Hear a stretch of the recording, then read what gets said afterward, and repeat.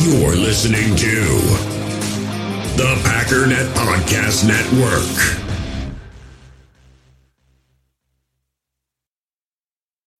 When you need mealtime inspiration, it's worth shopping Kroger, where you'll find over 30,000 mouth-watering choices that excite your inner foodie. And no matter what tasty choice you make, you'll enjoy our everyday low prices, plus extra ways to save, like digital coupons worth over $600 each week. You can also save up to $1 off per gallon at the pump with fuel points. More savings and more inspiring flavors make shopping Kroger worth it every time. Kroger, fresh for everyone. Fuel restrictions apply. Another day is here, and you're ready for it. What to wear? Check. Breakfast, lunch, and dinner? Check.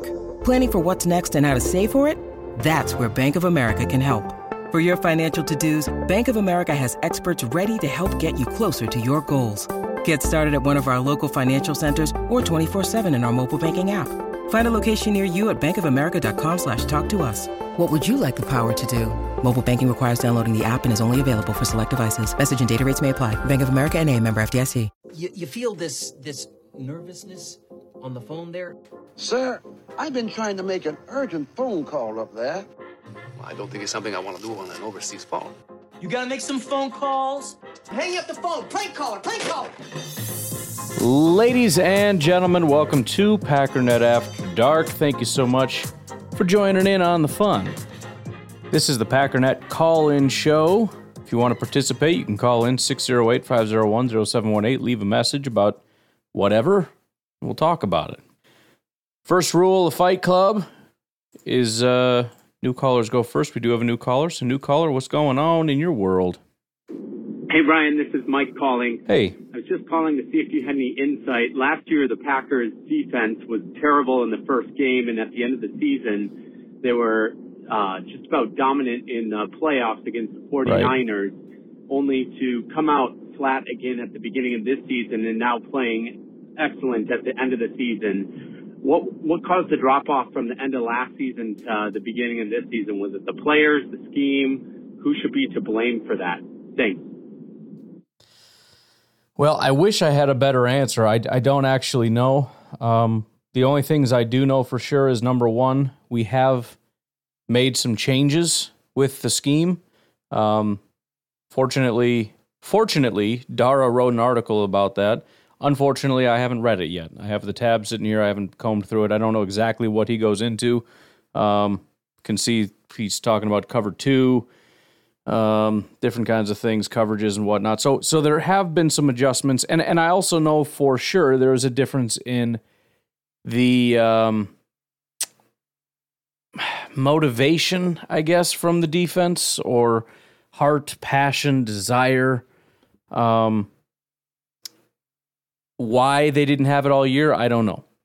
It also doesn't really explain, and I don't know if the article goes in depth on this, but one thing I'd be curious about is how we started this season. Has that been just the general Joe Barry defense? In other words, we spent a year and a half doing it one way, and now we spent the second half of the year doing it another way, in which case, to your point, we ended last year doing quite well. Why did we start off this year doing so poorly?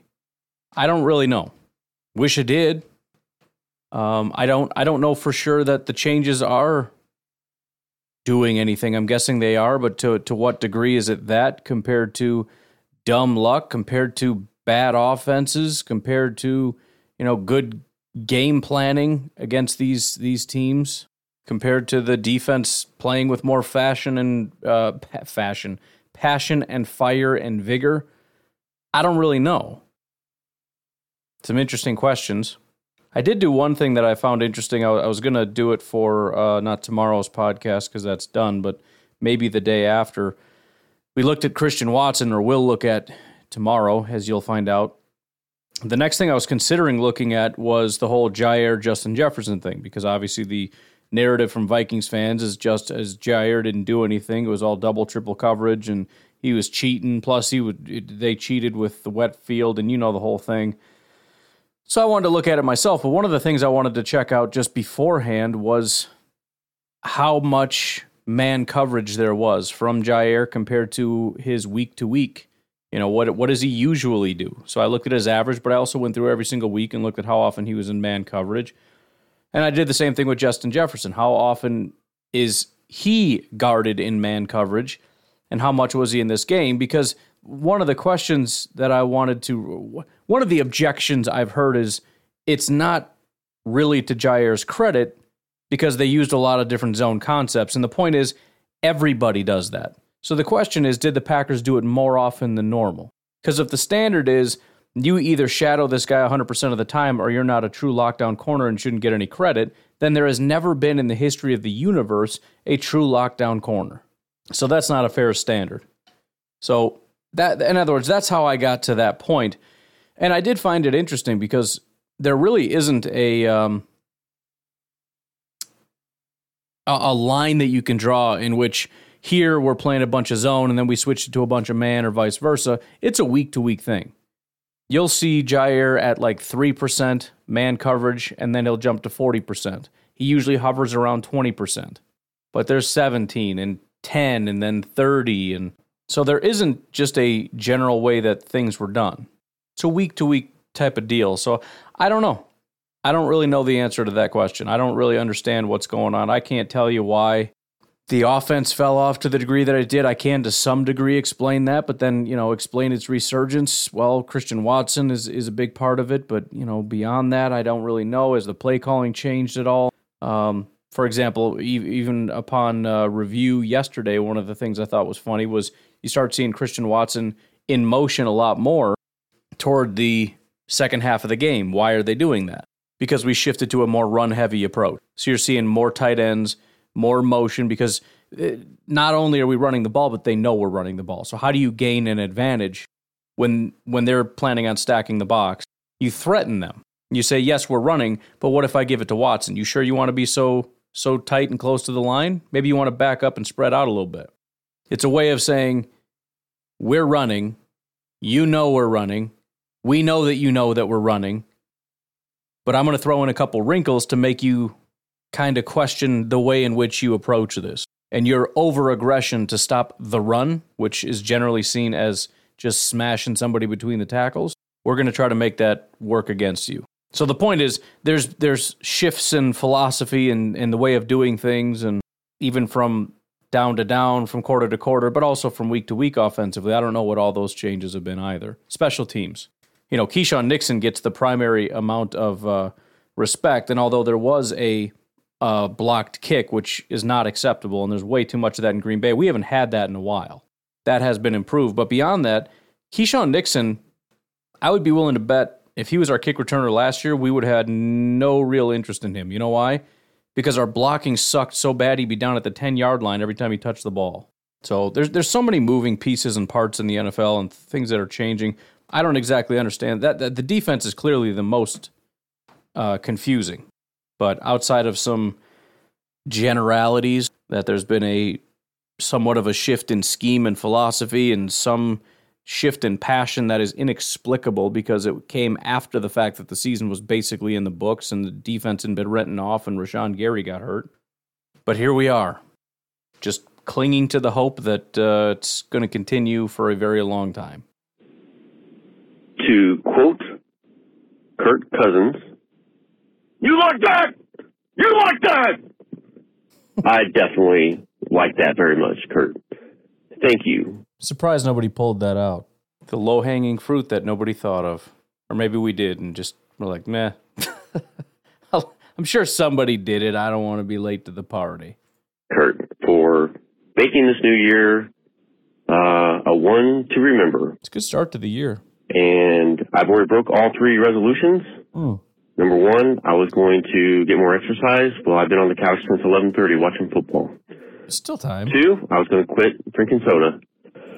It's actually hilarious that you said that because you know how it goes with, I'm not, who knows? For all I know, you got up and started working out, but it is kind of funny that you said that because it's like you got all day to work out. What are you talking about? But I know what's going on in your head because I've been there because I think we all kind of do it. It's that whole, I'm going to work out tomorrow. I'm going to get up early and I'm going to do X, Y, and Z. And then you get up and you don't do it early. And it's like, you could still do it. And that little thing, that laziness in your brain is like, nope, we said early. We're going to do it right. Or we're not going to do it at all. Go get some potato chips. I know how it goes.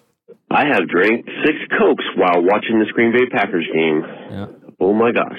3, I was going to stop saying bad things about Tom. And you know what? 2 out of 3 ain't bad. Tom, Happy New Year. Go Pack, go. Well, it's a good start, I guess. What's going on, Packernet fam? Jacob giving you guys a call again. What's up, Mr. Ryan? How you doing? Thank you for taking all our calls. It's cool to have our voice heard. Calling in right after the Packers-Vikings game, and I got a few thoughts on my mind. I'm going to get them off real quick. Do it. Man, if this wasn't the day where everybody should just stop taking a big, giant dump all over the Packers, then I don't know if there will ever be a day. Because all I've heard this week is, oh, well, Kirk Cousins is better than Aaron Rodgers. Got some bad news for you. Tomorrow I'm going to play a clip for you. Did I do it tomorrow? It might be the next day. This week I'm playing a clip for you in which Jared Goff is better than Rodgers. So there's that. Jair Alexander, he can't. He's really overpaid and not a good corner. I'm just so tired of it. And you know what? I'm kind of loving it at this point. Just embrace it. Beat these suckers next week. Let's go. And then my question is, I thought about this during the day. Would you rather, I guess not really, would you rather, if this Packers team played last year's Packers team in the first round of the playoffs? Obviously, it's a hypothetical. That's never going to happen. Who would you take? Honest question. This team with this special teams with Keyshawn Nixon and the defense against last year's team. I don't know, man. Tough question to answer. I'll let you do it. Thank you, Ryan. Thank you guys for everything. Have a good day. The thing that would scare me about last year's team against this team is last year's team's weakness was winning in the trenches. And you could say, well, we're doing that now. Well, more specifically, stifling run defense. We have a good run defense. I don't know about stifling, but beyond that, pass rush. If you can shut down the run completely and keep Aaron Rodgers uncomfortable throughout an entire game, you can win the game. This Packers defense, I don't think, can do that. And so you would have a much better version of Aaron Rodgers last year than this year with Davante Adams. And, obviously Jair is going to be there, so it's Davante versus Jair. And remember, last year we missed a bunch of guys, and Jair was one of them, as well as David Bakhtiari and Elton Jenkins and everybody. And the defense did play well last year. That's a tough call. I really don't know. You've got sort of the old school Packers with, really good Rodgers, really good Davante, good enough offensive line, but not elite. I think this year has a better rushing attack and offensive line. We're better at stretching the field this year than last year. In fact, incredibly so, because we didn't have MVS in that game. The wide receivers we had, Davante, Randall, and then it was Lazard and Equinemius. So, yeah, I think I would be tempted to take this year's team. Again, hesitant because I do think it's possible things could get away from us if Rodgers and Davante can really get into a rhythm, And you still got Aaron Jones, you got A.J. Dillon. There's a chance that offense starts going wild. And remember, the defense was playing pretty well. They also did have Rashawn Gary. They had a better version of Preston Smith, so they got way better pass rushers than we have. Although DBs might go to this year because, again, we have a revitalized Jair. Both teams had Rasul, so it kind of becomes would you rather have Keyshawn or Eric Stokes? And Stokes had a 54 grade in that game. Rasul didn't even play super great in that game. Probably, I don't know. Devondre was an elite linebacker last year. This year we have Devondre and Quay, but, Devondre took a step back. I think we have a better version of Darnell Savage, but a worse version of Adrian Amos. That's tough, dude. I don't know. I think that's a good game, to be honest. I really do. It's funny how different, it's the exact same players, but a wildly different team. Same quarterback, very different quarterback. Completely different revitalized wide receiver. I mean, even though it's about the same, very different. I don't know. I really don't. I think if I have to pick, I would pick last year, but only because I'm looking specifically at how that team played that specific game. The 49ers scored 13 points. Our offense would score 2. Call it 3, I guess. Make it less weird. And then again, as solid as this defense is, it's not going to be able to generate enough pass rush to disrupt Aaron Rodgers from just using Devontae to kind of carve up this team. Now, that is a different question than which team would you rather try to go on a run through the playoffs with, to be clear. That's a separate question, but I don't know. I would call it a toss-up, but I would lean last year's team with all the flaws. Give me the pass rushers. Give me Devontae. Give me an improved version of Aaron Rodgers. I'll take my chances with that. Hey, Ryan, I still can't believe how well we played today. I mean, when that punt got blocked at the start of the game and they had the ball at the 1 yard line, I was like, here we go. And then for the defense to stand up at the 1 yard line and hold to a field goal. Right. And, I mean, for our starting defense, that field goal is all they gave all day. You know, those 14 other points came after both teams had called it a day and the backups were all in. So not too worried about those. And it was just unreal. I mean, then Keyshawn Nixon to have that 105-yard return. I mean, I don't know. I don't know that I've ever seen a Packers kick return for touchdown. I'm sure I have, but I can't remember one. It's been a long time. We have some punt returns back in the day, but never kick returns. So anyway, just great team effort. And the defense, I mean, I'm pretty sure they said on the broadcast it was Justin Jefferson's worst statistical day in his career, which obviously it's only his second year, but he's been phenomenal.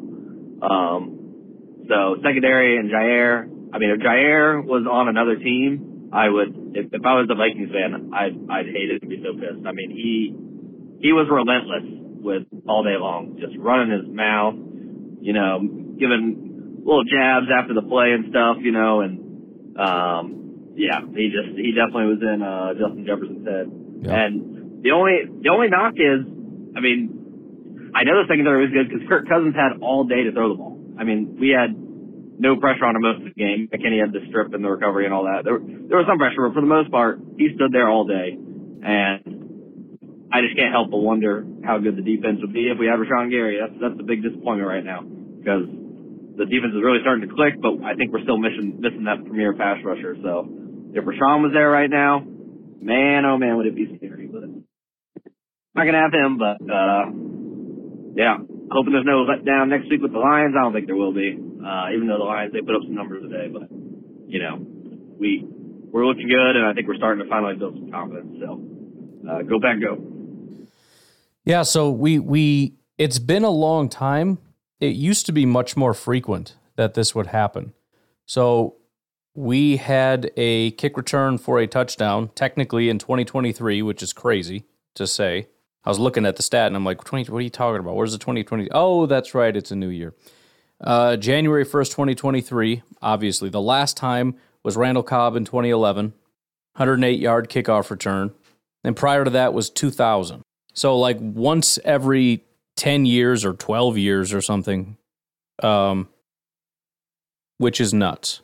However, prior to that, we had 2 kick returns in 2000, 2 in 98, 97, 96, 94, 93, 91, 90, and then a little bit of a gap before you get to 84, and then it was 79, 78, 77, 75, 71, 70, 70, 69. Like it was maybe back in the day these happened more regularly. I don't know, but this is a very, very long stretch without kick returns for touchdowns. And I don't know if it has something to do with the rule changes. Maybe there's just a lot less of these now.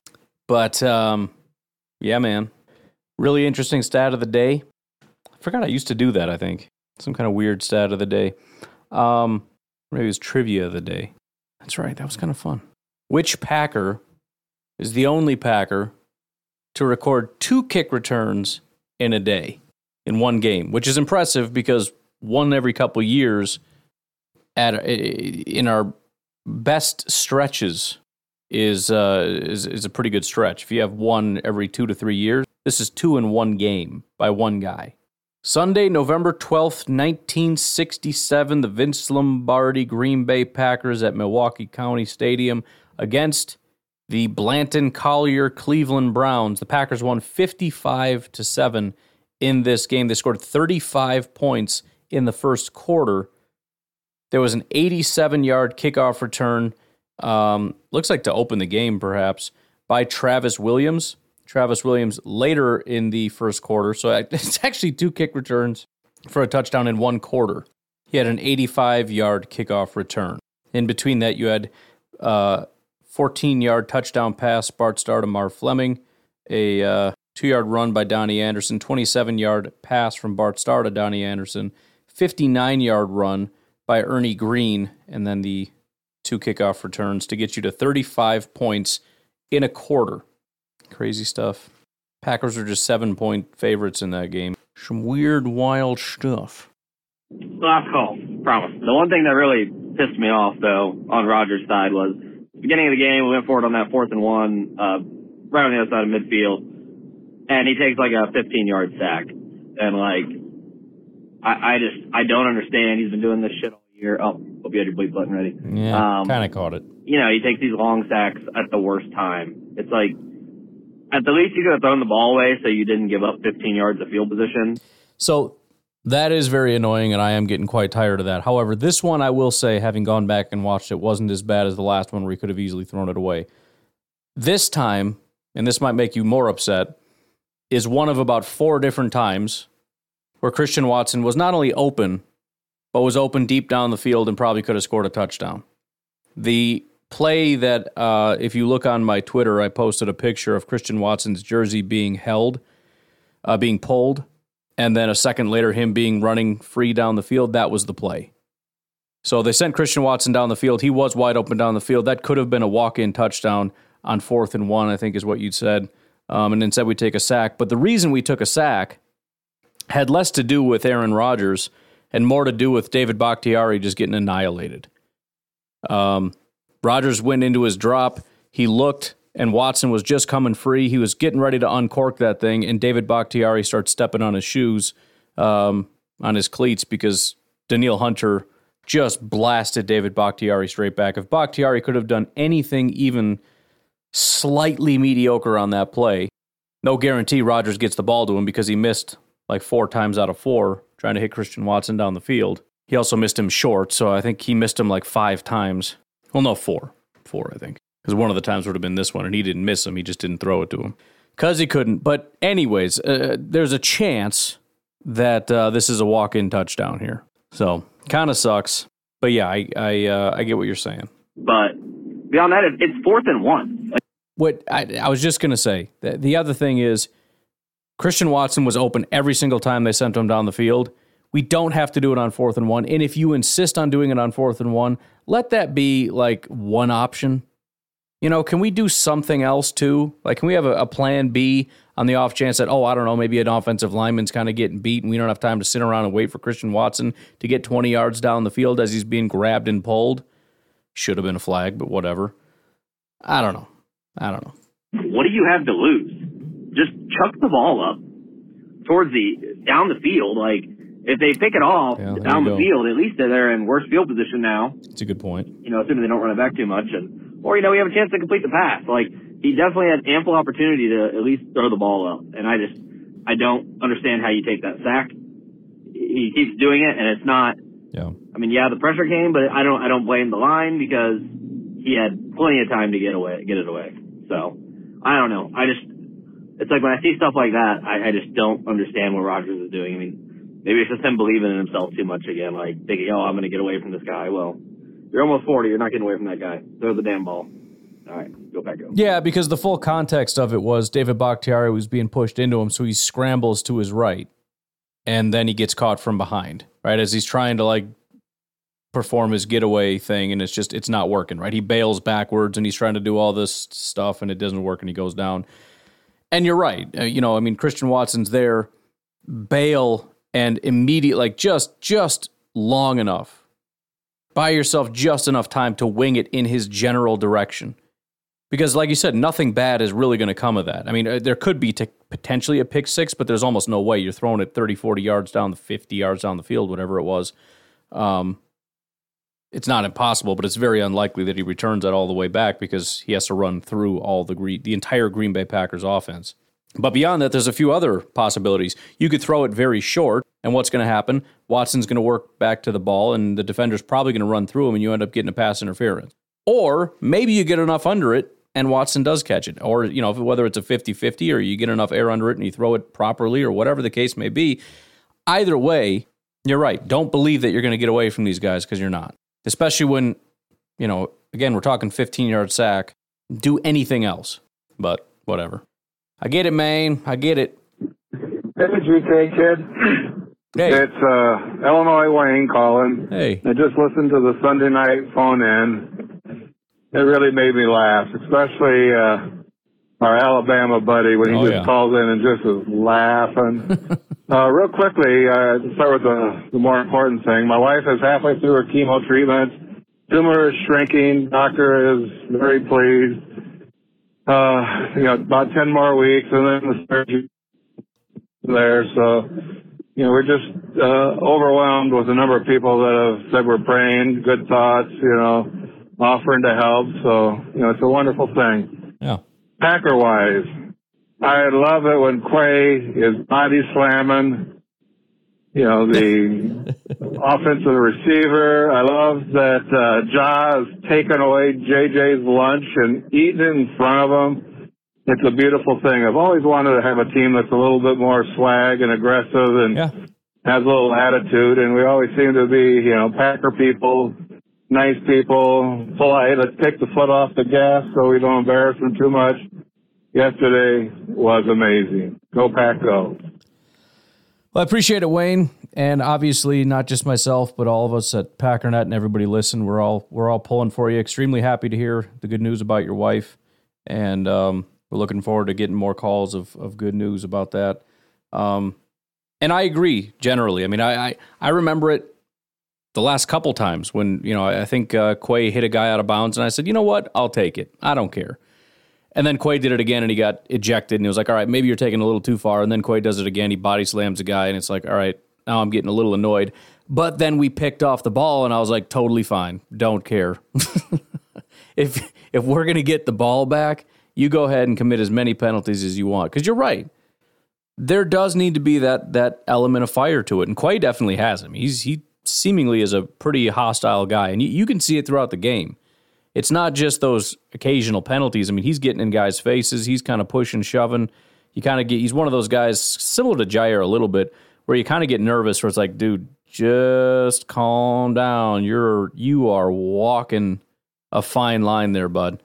But no, it is good. And if you have to choose between maybe one or two penalties because of being a little bit too aggressive, or you can be a soft defense and you have to choose between the two, it's not even a question. Nobody chooses soft defense. Good, have a little edge, have a little aggression. I'm all for it.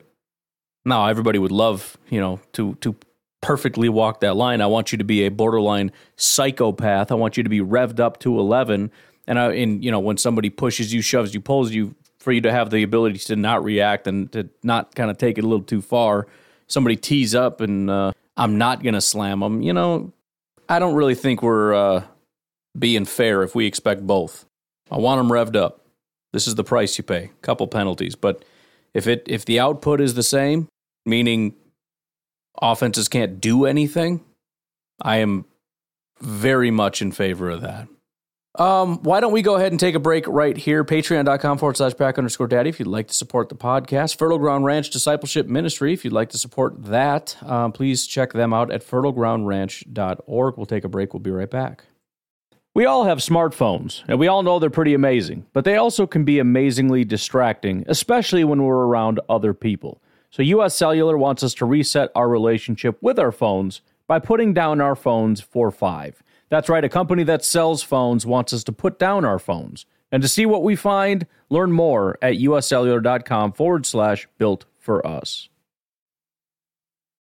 In the hobby, it's not easy being a fan of ripping packs or repacks. We get all hyped up thinking we're going to get some high-value Jordan Love card, but with zero transparency on available cards and hit rates, it's all just a shot in the dark. Until now, introducing slab packs from arenaclub.com, the only repack that provides real value, a complete view on all possible cards, and clear hit rates for each one. Now when I buy slab packs on Arena Club, it finally feels like I know what I'm getting.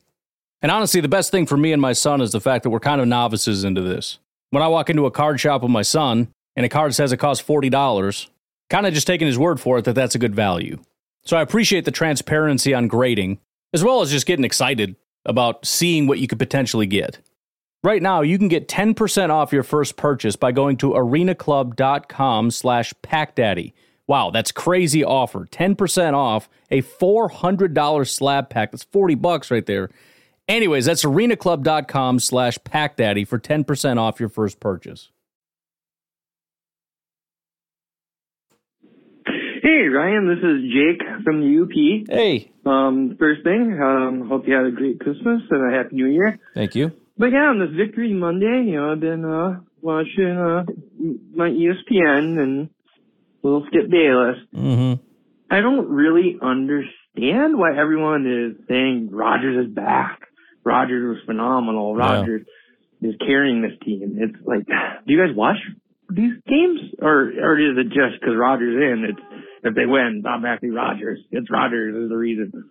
He wasn't the reason. The run game was the reason. The defense was the reason. Kirk Cousins was the reason. But yeah, I don't know. I just don't like him getting all the accolades. Right.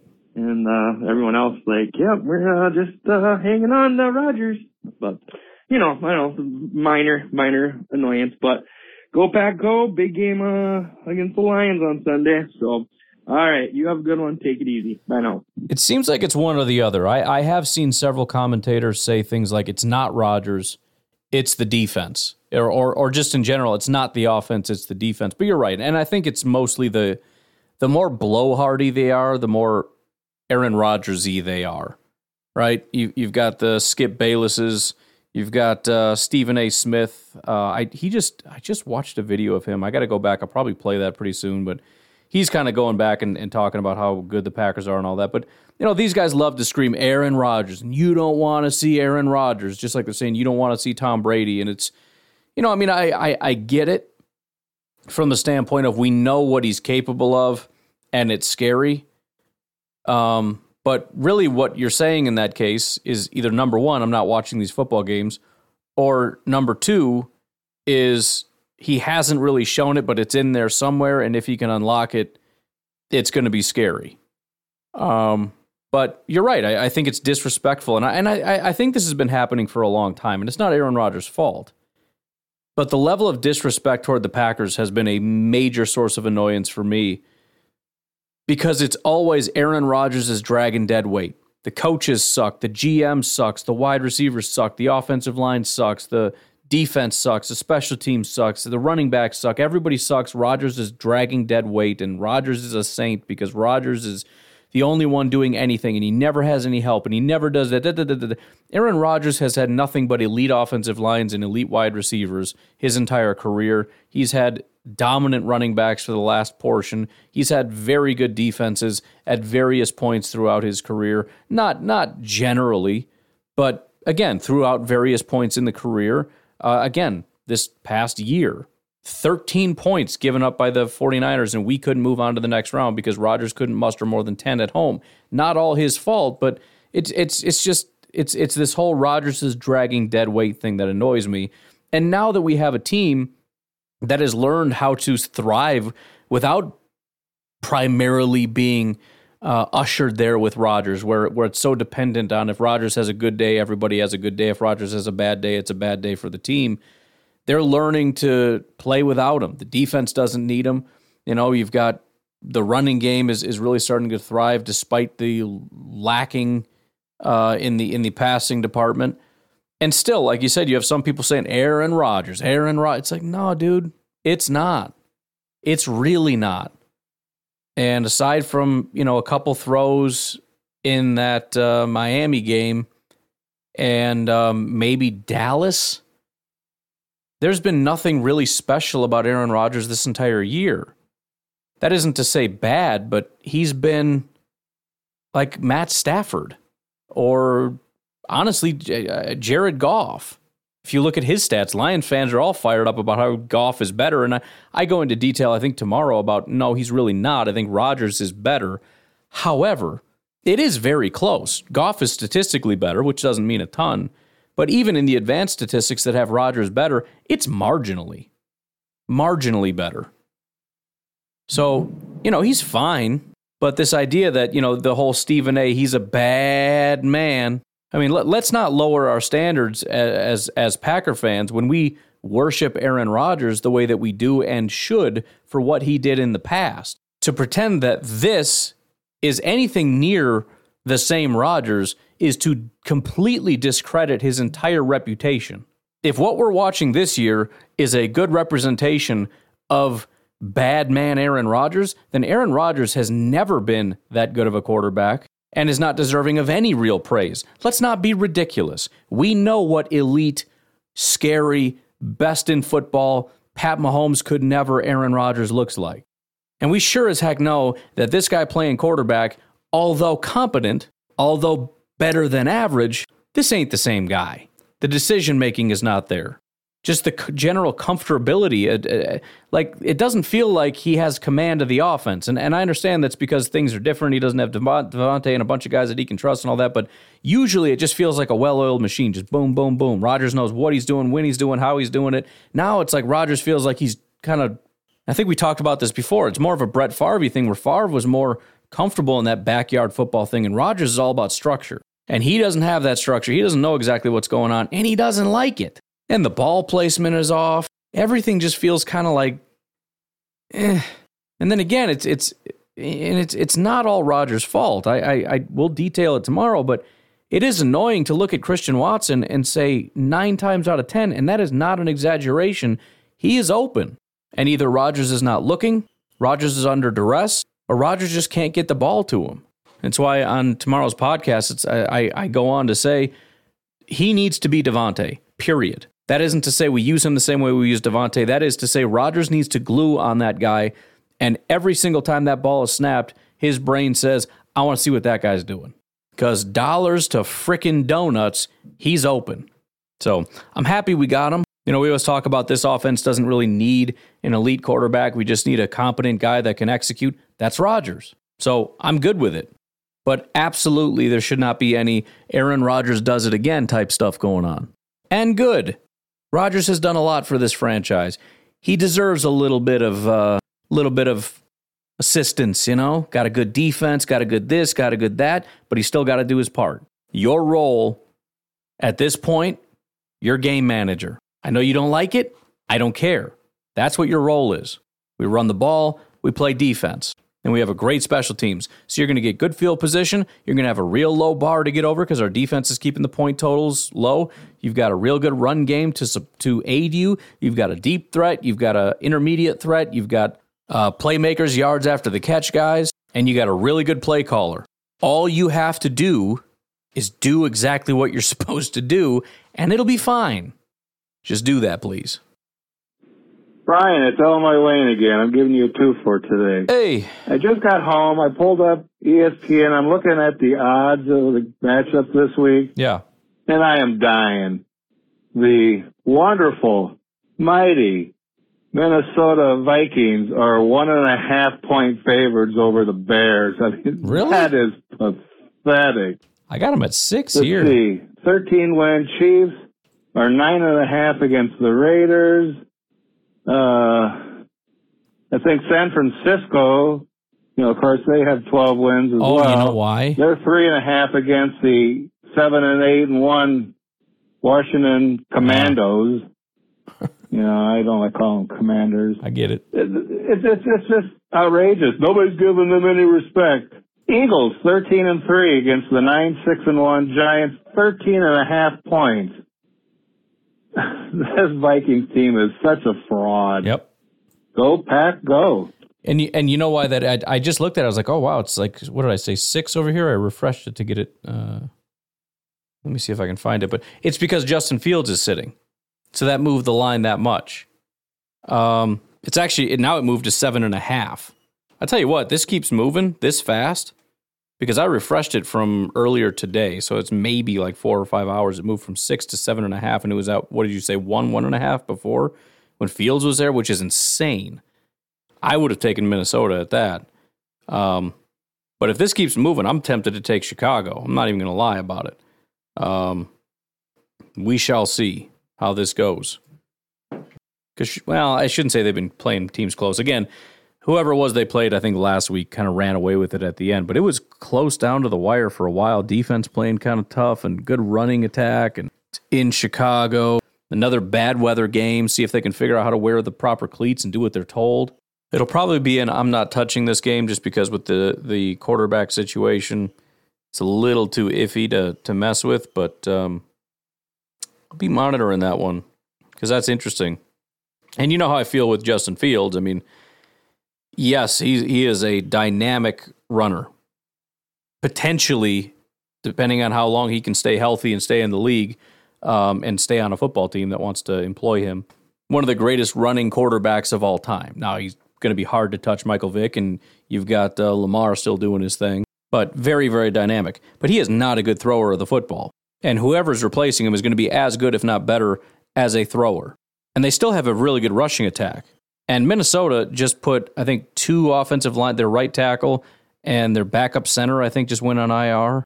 And I don't know if their center's coming back. I don't think so. I think the word is that they think he'll be back for the playoffs. So definitely not this week. So they're without their center and their backup center and their right tackle. The Chicago Bears are roughly the same. Well, they don't have the quarterback. Yeah, well, the quarterback wasn't that good to begin with. He'll kill you with his legs, but he's a liability as a passer. You bring in someone that's halfway competent as a passer, now you have a really good rushing attack because they're still a good running team, and they can throw the ball. Although I think Tevin Jenkins might have gotten hurt too, and then maybe they might be sitting other starters. I'm not entirely sure. I don't know why they would, to be completely honest with you. I think Fields specifically had some injury issues, is why they held him out.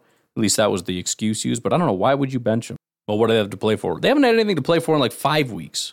What did they play last week for? I don't know.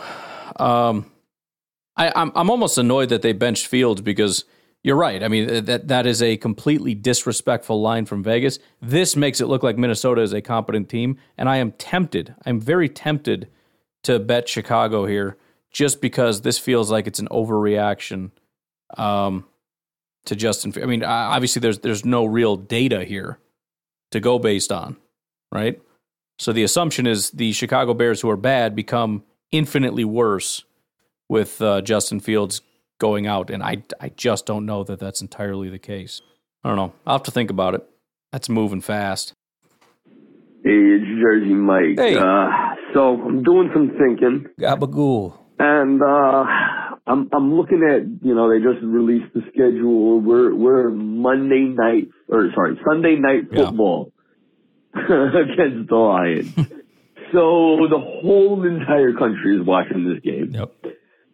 This is the start. I mean, obviously, we've been saying, the playoffs start now for a while. Right. Here, we have to win every single game. But this, right now, against the Lions, is the start of our playoff run.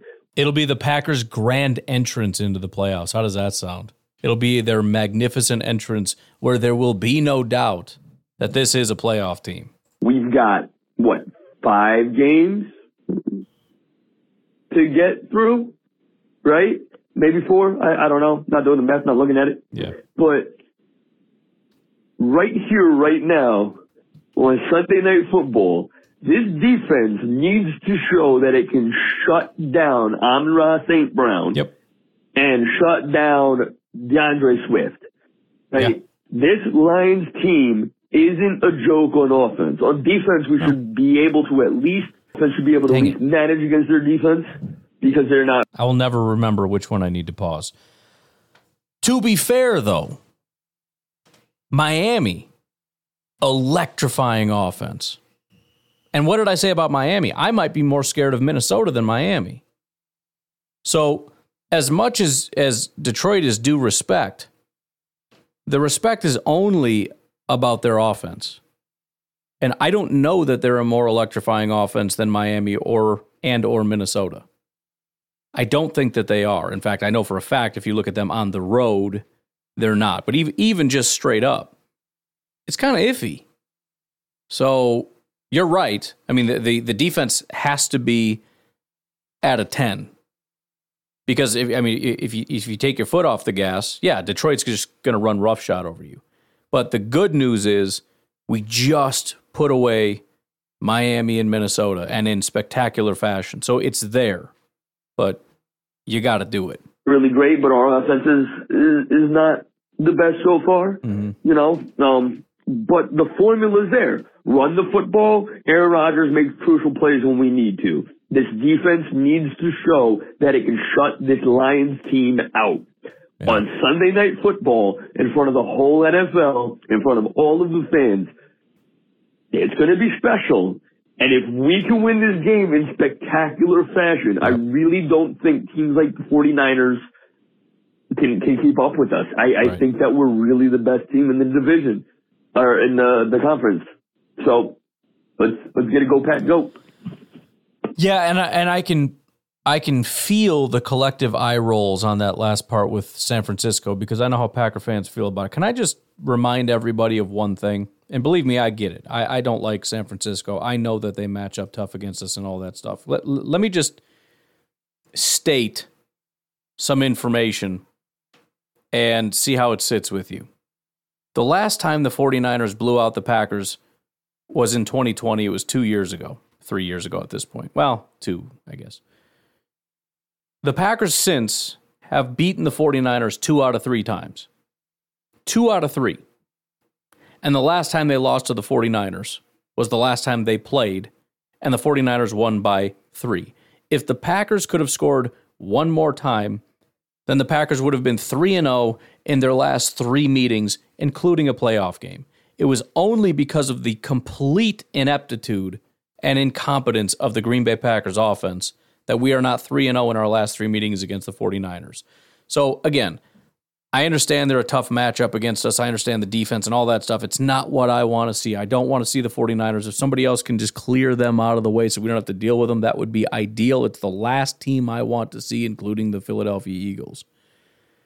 But with that said, this narrative floating around, I was, again, watching a thing where they said that the something to the effect of the 40, like Matt LaFleur hasn't beat him. He can't beat him. He's never beat him, or something stupid. Like, nope. 2 out of the last 3 the Packers have won. The last time they won by, the 49ers won by 3. So there is not some magical curse. It's the same with the Florida thing. Rodgers can't win in Florida or whatever. That's false. He's won most of the time he's gone there. Right? So I don't want to get too spun up in narratives that we can't beat the 49ers. Of course we can. 2 out of the last 3 would indicate that we can. I don't want to play the 49ers, but I don't want to get into this voodoo nonsense that we just can't beat them. Same with Tampa Bay. We just beat them this year, right? Do we match up great against them? Not necessarily, but remember what I told you when we played Tampa Bay. This isn't the same Tampa Bay, right? They don't have this, and that was the same narrative then. Well, Tampa Bay's got this stifling run defense. No, they don't. They used to. I don't know why you're borrowing last year's information or 2 years ago information, because last year they really were not that good. And so far this year, really not this good. I haven't looked at where they're at right now, but we get stuck on narratives. It's sort of like there's a lot of information. And until we update the information, we just keep the old information and assume it's still fresh. And we got to stop doing that. Before we say stuff, we got to check to make sure it's true. Let's do one more call, and then we're going to get out of here. Hey, Big Daddy. I'm sure a lot of people have a lot of questions after the game. It's awesome to see. I'll be the first to admit I didn't have faith in this team a lot of the time, especially when Jair was talking before, because I can sometimes go pretty badly for people when they run their mouth and whatnot. But glad to see where the team is at. Hope we make the playoffs, because it's a little late for tanking now. But my real question is, why is Jair's hat so f***ing big in this interview I'm watching right now? It's way too... Why? I want to know. I want to know why and what. I don't know, man. It's just another stupid thing. You know, just one of those stupid things. Trends are almost always stupid, like the Gritty. The Gritty's stupid. It's always been stupid. I don't know why it's stuck, why it sticks around. I have no idea. It'll be gone soon, and that'll be great. Unfortunately, it'll just be replaced by something dumb. I don't know. They thought it was funny, and it just keeps lingering. So that's why he has a big hat on. That's all I got for you, man. You know, it's just one of those things, and it's just going to be a thing. they're bored, you know. I think it's Elton Jenkins too. Actually, I think Elton Jenkins got it. His oversized hat. That some other, I think it was a player or something, got it first, and now it's kind of sweeping. And Elton Jenkins wanted to get in on it, so he got one. And I think like Jair borrowed it for an interview or something. I think that's what it is, and I'm sure other guys will be buying it and stuff. So that is the best that I can give you. If any of that is even true, I don't know, but that's the best information I have for you. So, anyways, I'm going to leave it at that. You folks have yourselves a fantabulous day. I will talk to you tomorrow. Have a good one. Bye-bye.